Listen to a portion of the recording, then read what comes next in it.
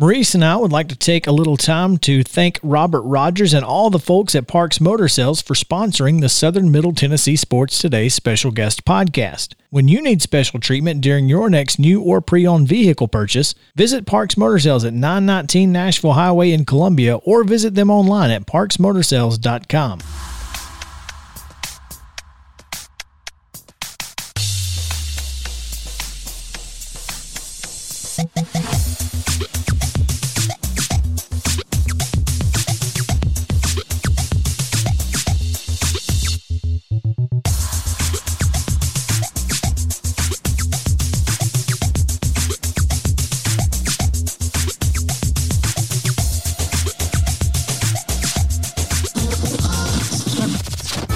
Covering the teams you care about, it's Southern Middle Tennessee Sports Today.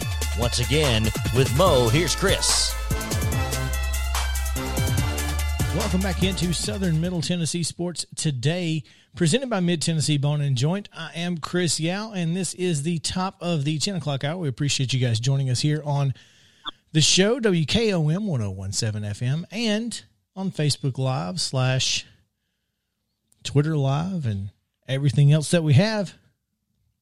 We are excited to be joined this morning by George Plaster. George is going to talk a little bit about the NFL draft and the Tennessee Titans and his thoughts on that. So, George, welcome in. We appreciate you coming on with us. Chris, absolutely. Hope you're well. Hope all the listeners are well. Let's hope so. Yeah. Tell me a little bit about what you were kind of going through last night as you were watching the draft. First of all, 2 hours to get to the 22nd pick is far too long. It probably is. Here's the thing. I don't think the NFL draft years ago was intended to be a television event. And obviously, when that started to happen, there's the good and the bad. The good is that we all love it, and we all, sit around one night, and, it's an excuse to, get some wings and a beverage and kick back and watch some form of football. The problem, you're right, is the time, but you also have to understand that the teams are in a scramble in certain situations. Some of the trades that went on last night when Chicago moved up to get Justin Fields, it takes some time. I can't say I've ever been in an NFL draft room, but I think we can all imagine that it's a three-ring circus. Mm-hmm. Yeah, no doubt. But that being said, there was no reason for the Jacksonville Jaguars to take 10 full minutes to pick Trevor Lawrence, and they only took the full 10 minutes because television told them to.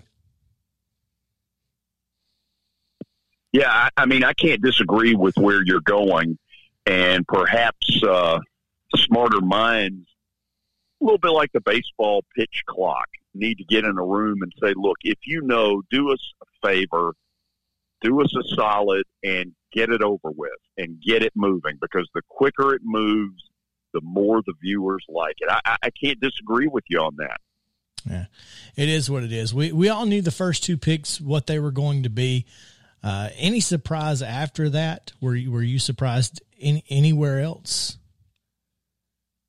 I guess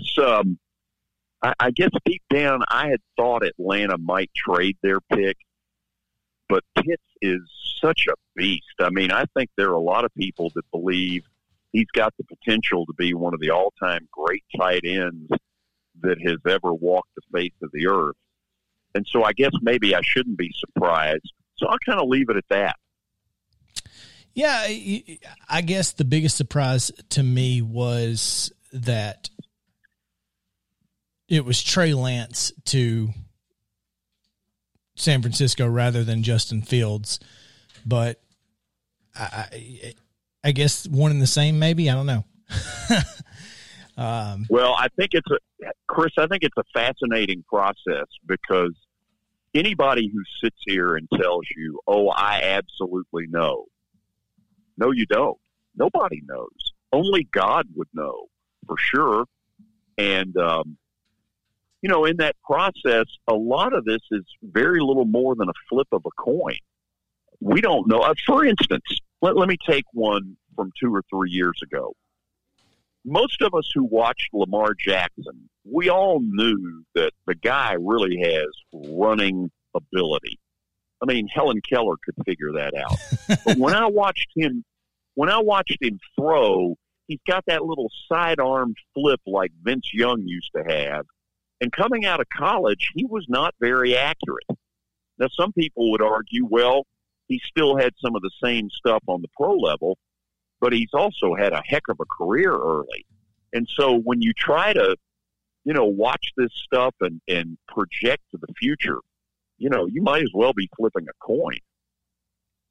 No doubt. The Raiders doing Raider things, taking a guy that was graded mid-second round in the first.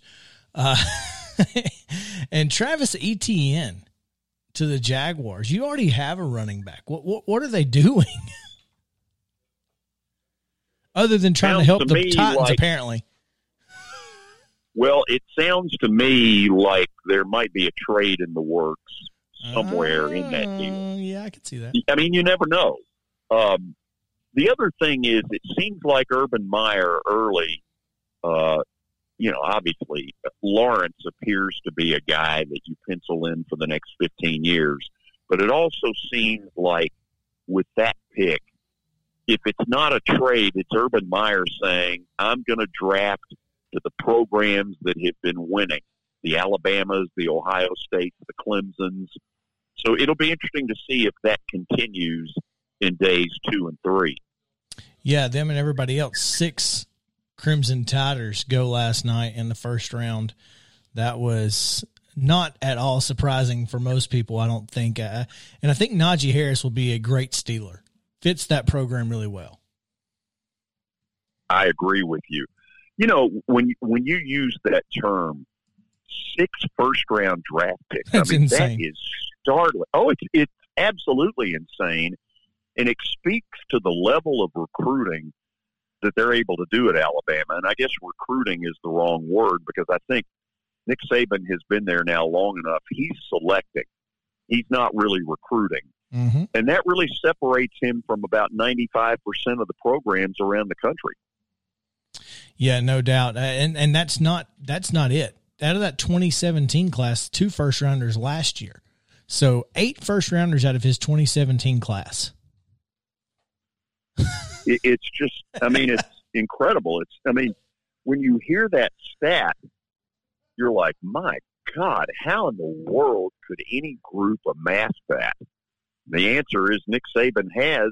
And you look at it in the national title game, they basically were 4 touchdowns better than the team they played in the national title. It was over by the middle of the second quarter. It's not the only time it's ever happened, but the gap between Alabama and the rest of the field last year was almost embarrassing. No doubt, no doubt. Speaking with George Plaster on the Parks Motor Sales Hotline here on Southern Middle Tennessee Sports Today. Let's kind of get into the Titans now, because the Titans go with one of the 4 or 5 players I think everybody kind of had on their board. And I think Caleb Farley is a good pick, but it doesn't come without some risk. And this kind of seems to be John Robinson's MO. Risky picks in the first round. Sure does.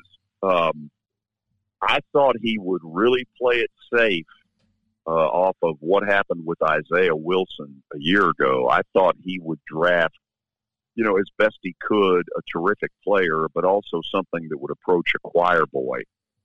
I say that with Farley, some of this is medical. Hopefully they know what they're doing in this deal. I will say this. Robinson's not afraid to take a risk, is he? Not at all. He has zero issue with putting his job in the hands of somebody with an injury. I mean, my goodness, you think back to Jeffrey Simmons, and it worked out well. And perhaps this is Jeffrey Simmons 2.0, and I think it very well could be. I mean, Caleb Farley is a very, very good player.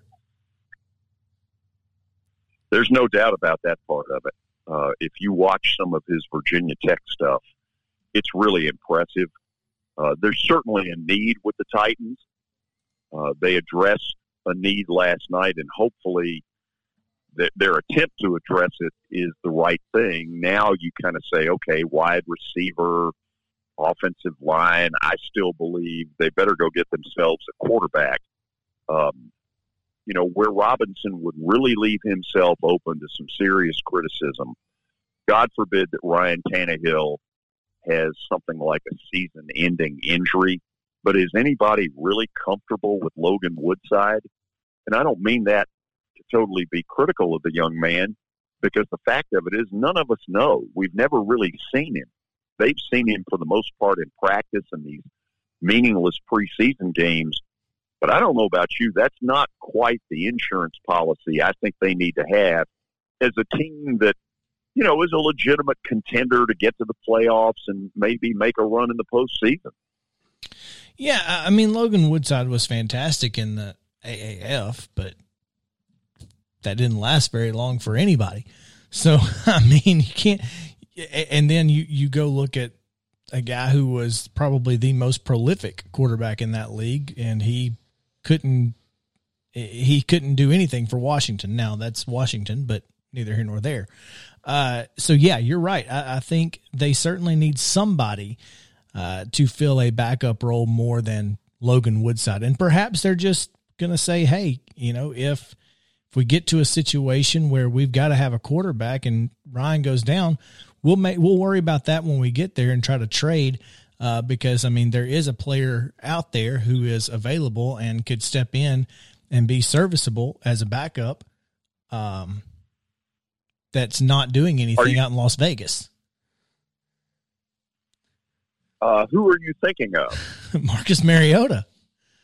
Yeah, I mean, ship is sailed. You say that, but I mean, if there is a season-ending injury, I mean, that's a guy that you could trade for. I wouldn't hold my breath on that one. I mean, you're right. Have players ever played for the same team more than once? Absolutely. So, I mean, when I give what was kind of a flippant answer, do I have any proof that they wouldn't go there? Absolutely not. I'm just going on a hunch there that ship has sailed. But the bottom line to the thing is, are they going to take a 6th or a 7th round pick and try to go get a quarterback that, maybe gives Logan Woodside some competition? Here's the thing. I'm sitting here babbling. I'm sitting here outside a post office babbling about something I really don't know as well as they do. They're the ones that have been able to see him in practice. Sure. We've seen him in games, which doesn't tell us a damn thing. So it's kind of a dicey deal. Oh, there's no doubt. Sure, a late round pick to go get a guy, who there's no. I mean, there are so many options out there. There are 121 FBS teams and another 100 FCS teams. So there's plenty of folks out there who can play quarterback at the 6th and 7th round level and maybe give your backup some competition. I don't see any reason there. In the 2nd round, though, you have to. I mean, tonight you've got to hope that you can get a wide receiver that can step in and play immediately, right? That's what I think. When they lost Corey Davis, that to me signaled, okay, this has got to be one of the top 2 or 3 priorities in the draft. I mean, I would assume it'll be a 2nd round pick, but they may look at the board and say, you know what, here's another need, and we can go get that receiver in the 3rd. That's the way I would assume they'll go tonight. Yeah, I mean, you would assume that. But I've got to here's my thing. And we talked with Teresa Walker earlier this week about this. There's a guy out there who has a similar size build to Corey Davis, who we've seen play in the Southeastern Conference, but because of his detrimental quarterback situation, we don't know how good Josh Palmer out of Tennessee is. But on the physical side, this guy looks like he is perfect for the Titans system. And that, to me, is what is so interesting about trying to project. Because here's a kid that's got unbelievable athletic ability. But you're right. Their quarterback situation a year ago at the University of Tennessee makes it very difficult to try to project what he really is. And so, it's the beauty of the draft. I mean, 4 million people didn't think Tom Brady was any good back then. What did the guy last to? The 6th round? Yep. I mean, these are people that are paid to sit there all day, every day in front of a computer and scour through all this different stuff. And none of them thought Brady was worth a damn.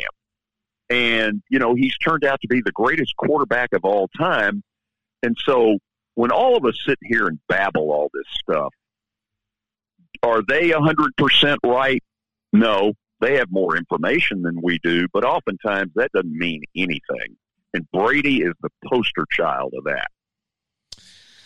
There's no doubt there. And Isaiah Wilson is the poster child for that. I mean, on the other side of that spectrum. Well, let me say this about the Isaiah Wilson thing, because I think Robinson has gotten off pretty easy in this deal. He really has not come under the kind of criticism that I think in some cities he would. The whole concept that, there was nothing there that would lead you to believe anything. Yeah, there was. There were college coaches who were discussing his level of maturity. Now, I'm not saying that you back away from taking him at some point, but they really stretched to make him a first-round pick, and it blew up in their face. And the thing you worry about is when you bomb on a first-round draft pick, and in particular, when you know it less than a year later that you've got to get rid of him, that there's a detrimental effect to your franchise, because first-round draft picks are supposedly like gold. And on that one, Robinson and that scouting staff, they didn't do a very good job. And it warrants some criticism. Fool's gold. There it is. Oh man, George. A little bit like gifts to the people. Right. George, we are coming up against a break, but I do want to thank you for taking some time out this morning to join us here on the show, and we appreciate it, and I'm sure we'll be talking to you here soon. We won't even talk about the Braves because they didn't even play last night. They did play. They didn't play. Let me say this. They played, they didn't pitch. But at least Ozuna got another homer, so we'll take that. Yeah. Anyway, George, thanks. We appreciate it, man. Absolutely. Anytime, Chris. Take care. All right. George Plaster on the Parks Motor Sales Hotline. When we return, more draft analysis on Southern Middle Tennessee Sports Today, presented by Mid-Tennessee Bone and Joint. Stick around.